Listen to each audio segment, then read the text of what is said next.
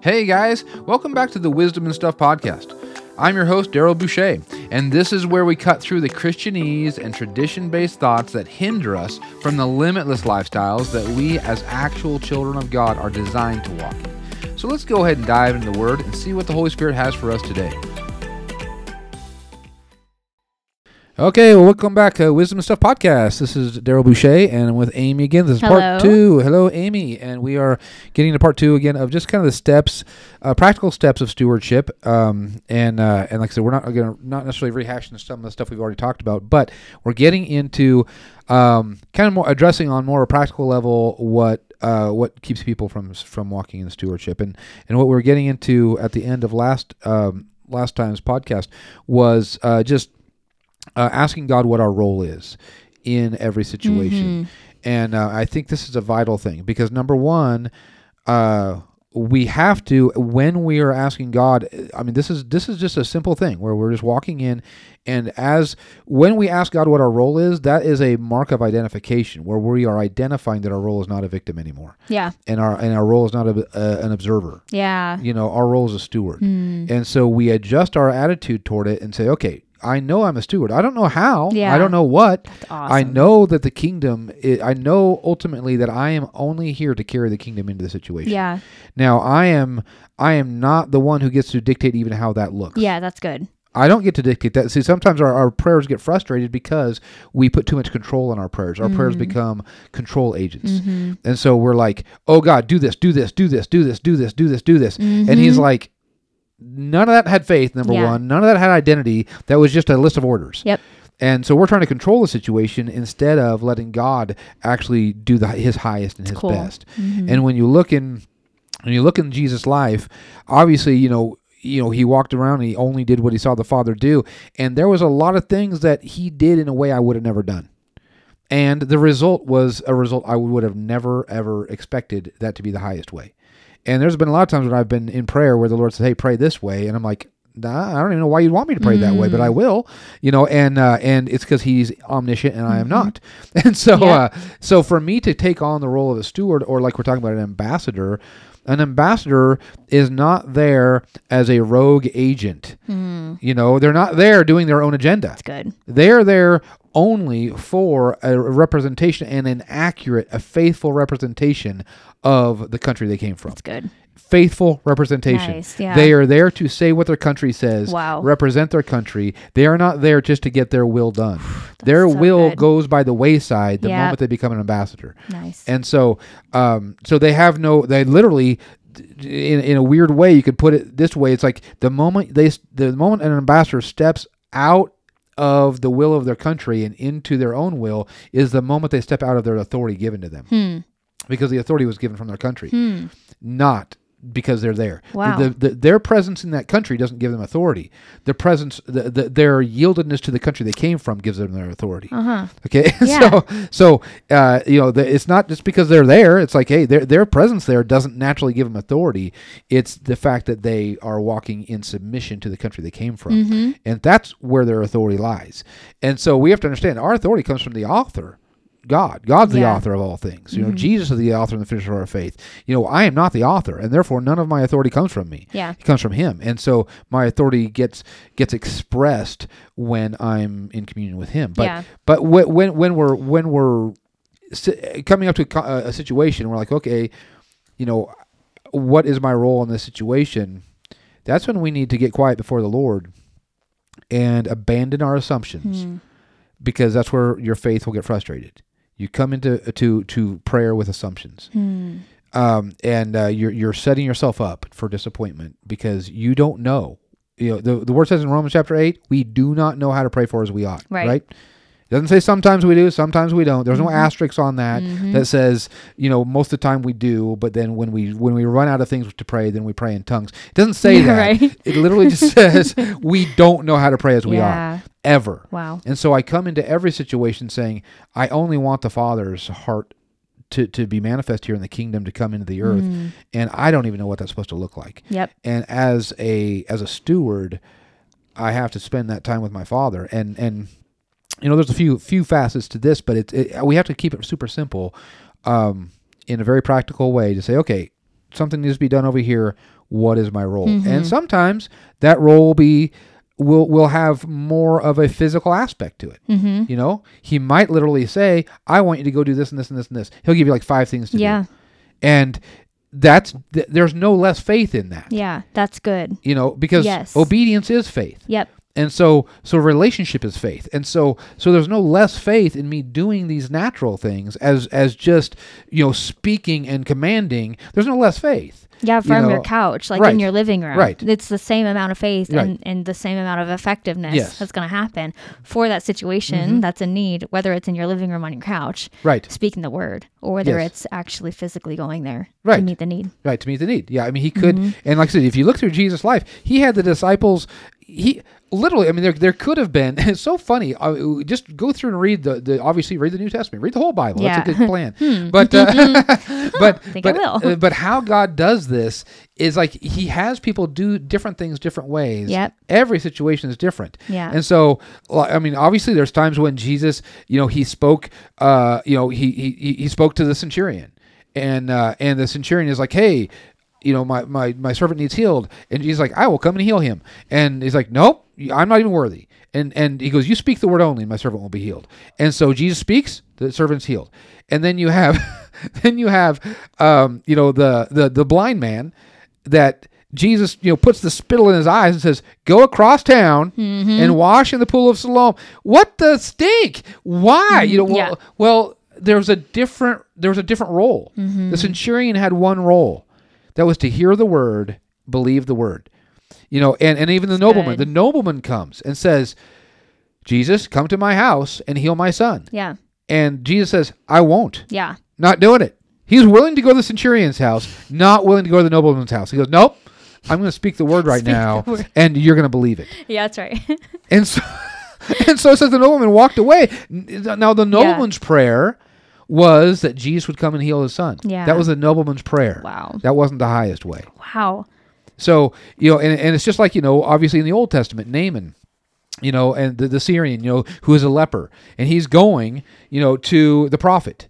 And you know, he expects the prophet to come out and have this, because, you know, he's a noble man. He's whatever. And then the prophet doesn't even come out of his house. The prophet sends his servant and says, go tell Naaman to go dip in the Jordan 7 times and you'll be healed. Right. And Naaman gets offended. He goes, doesn't he know who I am? Right. He doesn't even come out of his house.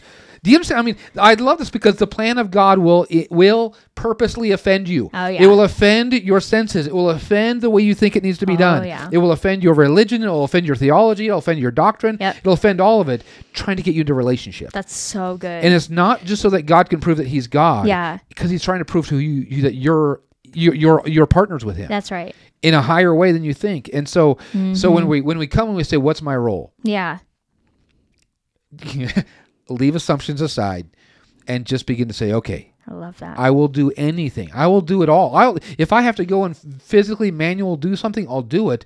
Or if you tell me to do nothing, there's times I remember, like I've told you about, like when Rachel and I were about to move from Seaside to Eugene, and you know we were that summer we had a lot going on. We were very busy, but we were doing a lot. I mean, we were sowing a lot, reaping a lot. I mean, there was just like a lot of financial things, sowing and reaping and flowing and going in and out and all this other stuff. And it was a fun summer that way. We were learning a lot about it, and so I remember I was in prayer and I said, okay, I need to. We're moving. You know, in a month or whatever. And I said, we're going to need a truck, and we're going to need gas in that truck. I said that out of my mouth in my living room in prayer. I said, Lord, we're going to need a truck. We're going to need fuel in that truck.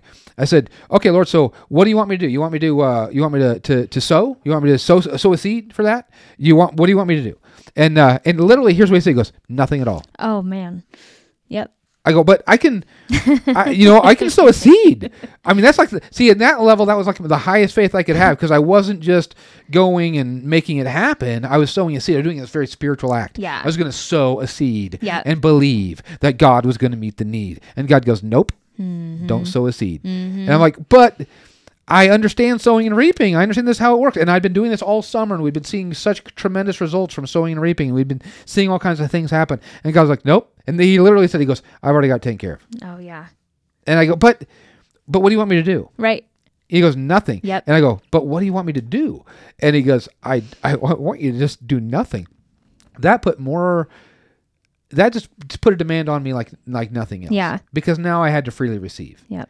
Without doing anything. And now, like I said, I didn't just come up with that. That wasn't like I woke up one day saying, I'm going to do nothing. I got that from my father. That's right. So if somebody hears me say this, and they think, well, look, Brother Daryl did nothing, and so I'm going to do nothing. Yeah. You'd be in error. You'd be in rebellion. Right. Yep. You go to your father. You ask him. And now, he told me to do nothing. And so here it was like, I don't know if it was a week later or a week and a half, 2 weeks. I don't remember what it was. But we're sitting in church, and Pastor Tolbert, we hadn't talked about anything. He knew we were moving, but we hadn't talked about it yet or whatever. And we're just sitting in church, whatever. And out of the blue, he goes, Brother Daryl and Rachel, they're moving. And they're going to need a truck, and they're going to need gas in that truck. So we're going to take up an offering for them. Nice. Right. I mean, he word for word, exactly what I said in prayer. He goes, they're going to need a truck, and they're going to need gas in that truck. That's awesome. And I'm like, God, you're so cool. That's awesome. See, God had already spoken to him whenever, and God already had taken care of. But my role was nothing. My role was to rest in what God had already done.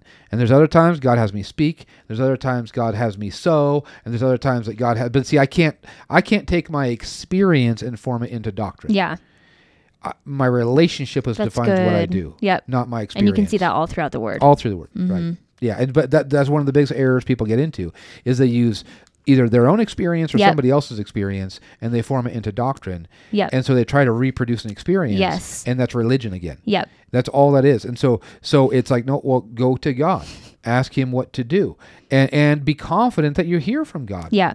You don't need to have, when I was in my living room, I didn't levitate and have Darth Vader voice. Right. It wasn't like this booming, burning bush moment where he's like, do nothing. Yeah. I am your father, the great I am. It was like still small voice. Don't do anything. Exactly. Okay. And with that, I do know that a lot of people struggle, including myself, sometimes wondering what the will of God is for me to do in that moment. And like you were just saying, it's a still small voice is what you have peace about doing. Yeah. And so we're trying to find our role. And so, sometimes I think we could get worked up about like, well, I think I'm supposed to go sow, or I think I'm supposed to stay home, or I think I'm supposed to do nothing. Yeah. But they're afraid almost to step out and do the thing that is in their heart because they're afraid it's the wrong thing. Right. So I definitely want to like address that too, is that we can kind of get caught up in what the wrong thing is and really shy away from even stepping out in the first place because we're so afraid of not doing the will of God. Yeah. Yeah, that's a big one. And especially, if you've heard, I don't know, just over the years, heard so much teaching about the will of God. Yeah. And how it's like almost like there's so much condemnation tied to it and fear. I know. It's like, good night. There was a time I wasn't afraid of like not doing the will of God. And now I'm like hyper conscious of it. Right. Yeah. And I'm like, I don't know.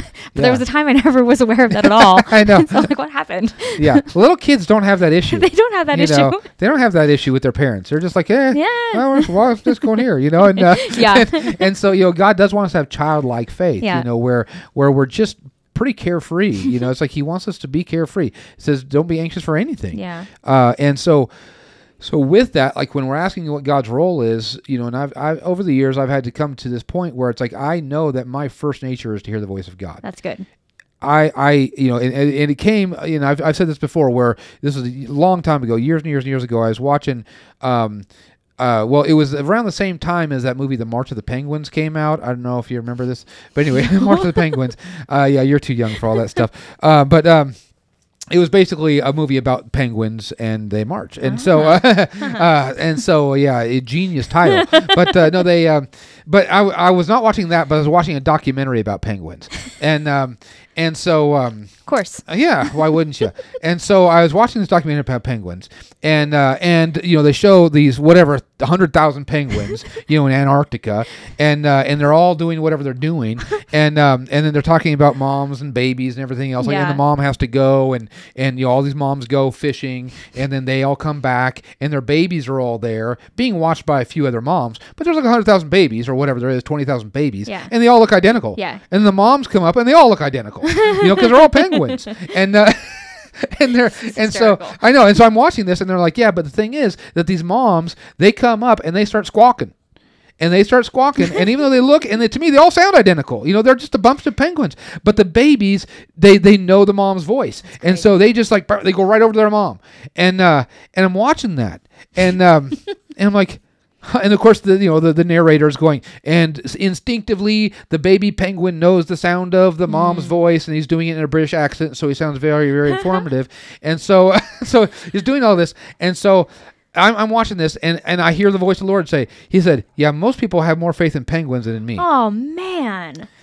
Because, ouch. I know. Because he was right. See, people will believe that. Yeah. They'll believe that penguin can hear the voice of his mom. Amongst 20,000 penguins. Right. They all look identical, but they don't believe that we can hear the voice of our Father. Who's on the inside of us. Yeah, who's on the inside of us, who made us to hear his voice. He gave us his nature. Yeah, gave us his DNA and everything. And so, yeah, that's when I remember, he said that to me, and I was like, wow, we have got to place more faith in his ability to speak to us than our ability to hear him. That is so right. And know that it's our nature to hear him and receive from him. And he wants us to walk in such confidence. And it's kind of like what you were talking about, the parable of the talents, right? And it's like, well, yeah, the one who was the two that were the good and faithful stewards were the ones who had increase, right? Yeah.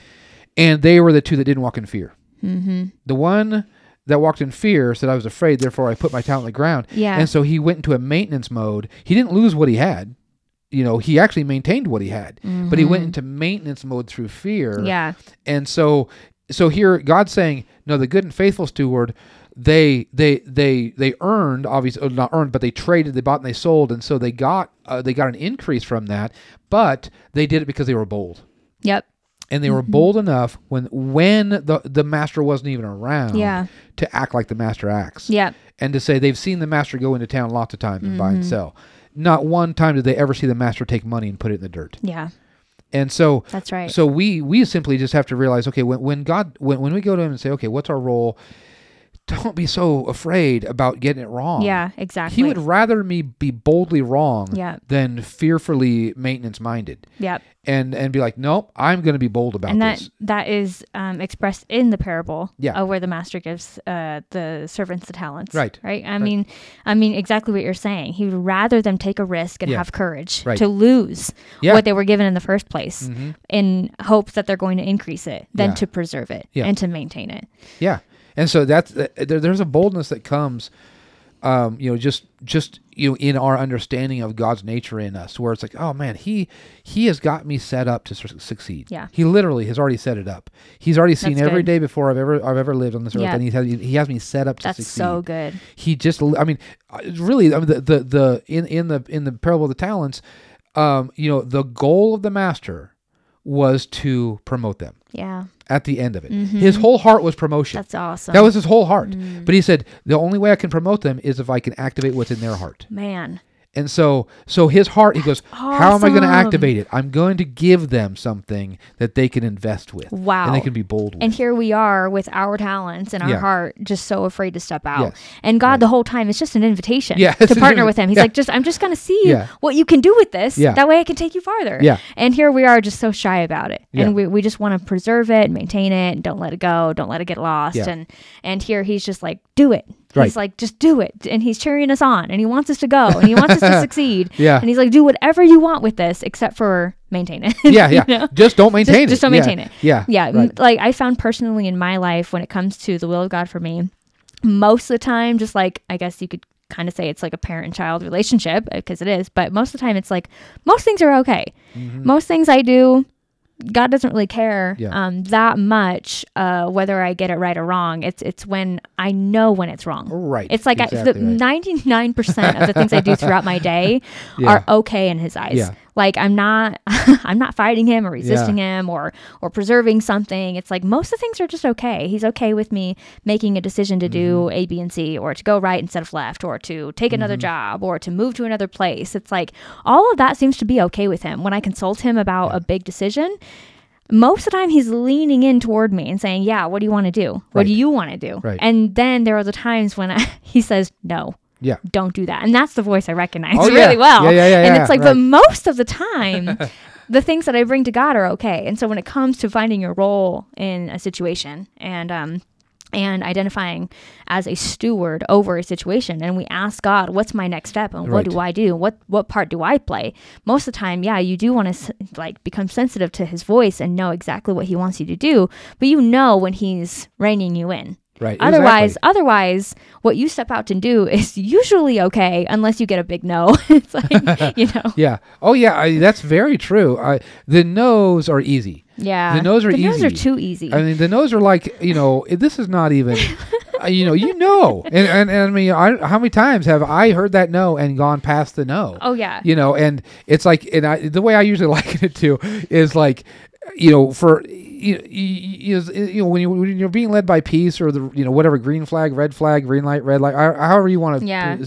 say it, there's a feeling about the no. Sometimes it's an audible no where it's like that's dad speaking from the dad voice. That's a little different. That's a different no. That's just like no. Yeah. But then there's the times when you're like you're being led by peace and you feel the uneasiness about it. Mm-hmm. And to me, it's it's kind of a gross way to put it, but it's kind of how it's always felt to me. It's like when you're barefoot and you step in manure. Yeah.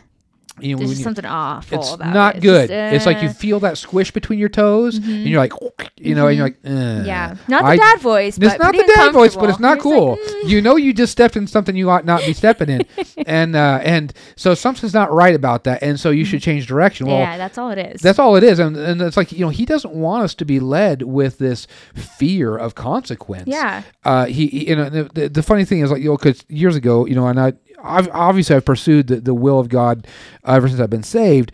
But one of the biggest issues is, and we got a couple minutes, we can wrap it up. But one of the biggest issues is people they'll say, well, I just don't.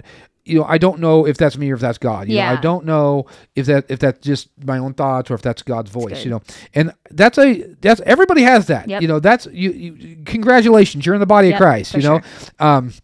And like I said, there are times when you hear the dad voice, but most of the time there's that place where you're like, I'm not sure, I'm not quite sure, but you want to be right, you don't want to do what's wrong, you love God, but He wants us to walk in confidence. And so the verse that really helped me over the years, or just years ago, that I came to, and I love the Word of God. And it says, and this is Hebrews 4:12, obviously very, very familiar verse, but it says, "For the Word of God is quick and powerful and sharper than any two-edged sword, piercing even to the dividing asunder of soul and spirit, joints and marrow, and is a discerner of the thoughts and the intents of the heart."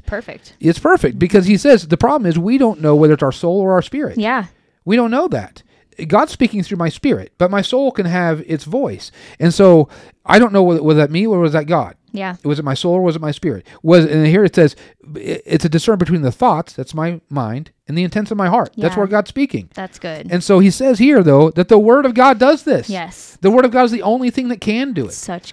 And so this is when years ago when I got a hold of that verse, I was like, oh my God, there's so much confidence in that when I'm in the Word and I'm allowing my life to just be governed by the Word every day, that discerner is there. Yeah, that's it's already in place. Good. He already gave me a discerner called the Word. Yep. And it's like as I'm the problem is when people they go, well, I'm just being led by my heart, I'm being led by peace. That's fine if you're in the Word. That's good. If you're not in the Word, then your compass is wrong. That's so good. I just led my heart. No, wait a minute. Yeah. The Word also says the heart is deceitful above all things. Wow. So if your heart is not tied to the Word, it's deceiving you. And so don't just say, well, I'm just being led by my heart. If you're in the Word, that's fine. But if you're not, then your compass is pointing the wrong way, and your heart will lead you astray. But here it says, if I'm in the Word and I have a relationship with the Word of God, then I have a discerner built in to show me what between my thoughts and the intents of my heart, between the soul and the spirit. And then once I got that, I was like, oh, this is easy. I know. That's good. And I began to exercise that muscle. Yeah. With confidence. Yep. Going, okay, I know, Father. And so I'm just going to go this way. I'm going to do it with boldness and confidence. And if you need me to turn, I'll turn. I'll turn on a dime. I will be quick to change, but I'm going to do everything with confidence. And so I will go 100% this way with everything in me. I'm not going to be timid. I'm not going to be, whatever reserved about it. I'm going to 100% this way. And if you tell me to turn, I'll turn and I'll go 100% that way with no shame. Yep. Okay, I missed it. Now I'm going right. That's right. Here we go. And that's so that's how we're supposed to live. And he just doesn't want me to live in this stupid timid thing going, I just don't know what the will of God is. Okay, well, don't act like he's less than a penguin. You summed that up very well. That's easy. He's bigger than a penguin. There you go. So, okay, let's go ahead and pray. Father, we thank you just for this time. We thank you once again just for teaching us, guiding us to be confident about stewardship, be confident, Lord God, about how to just literally be conduits of heaven into the earth. And we just thank you for it in Jesus' name. Amen. Thanks for joining us today on Wisdom and Stuff. Don't forget to subscribe to get new updates and check out our podcast page on Podbean to find all our previous posts and full-length messages. We'll see you next time and have a blessed day.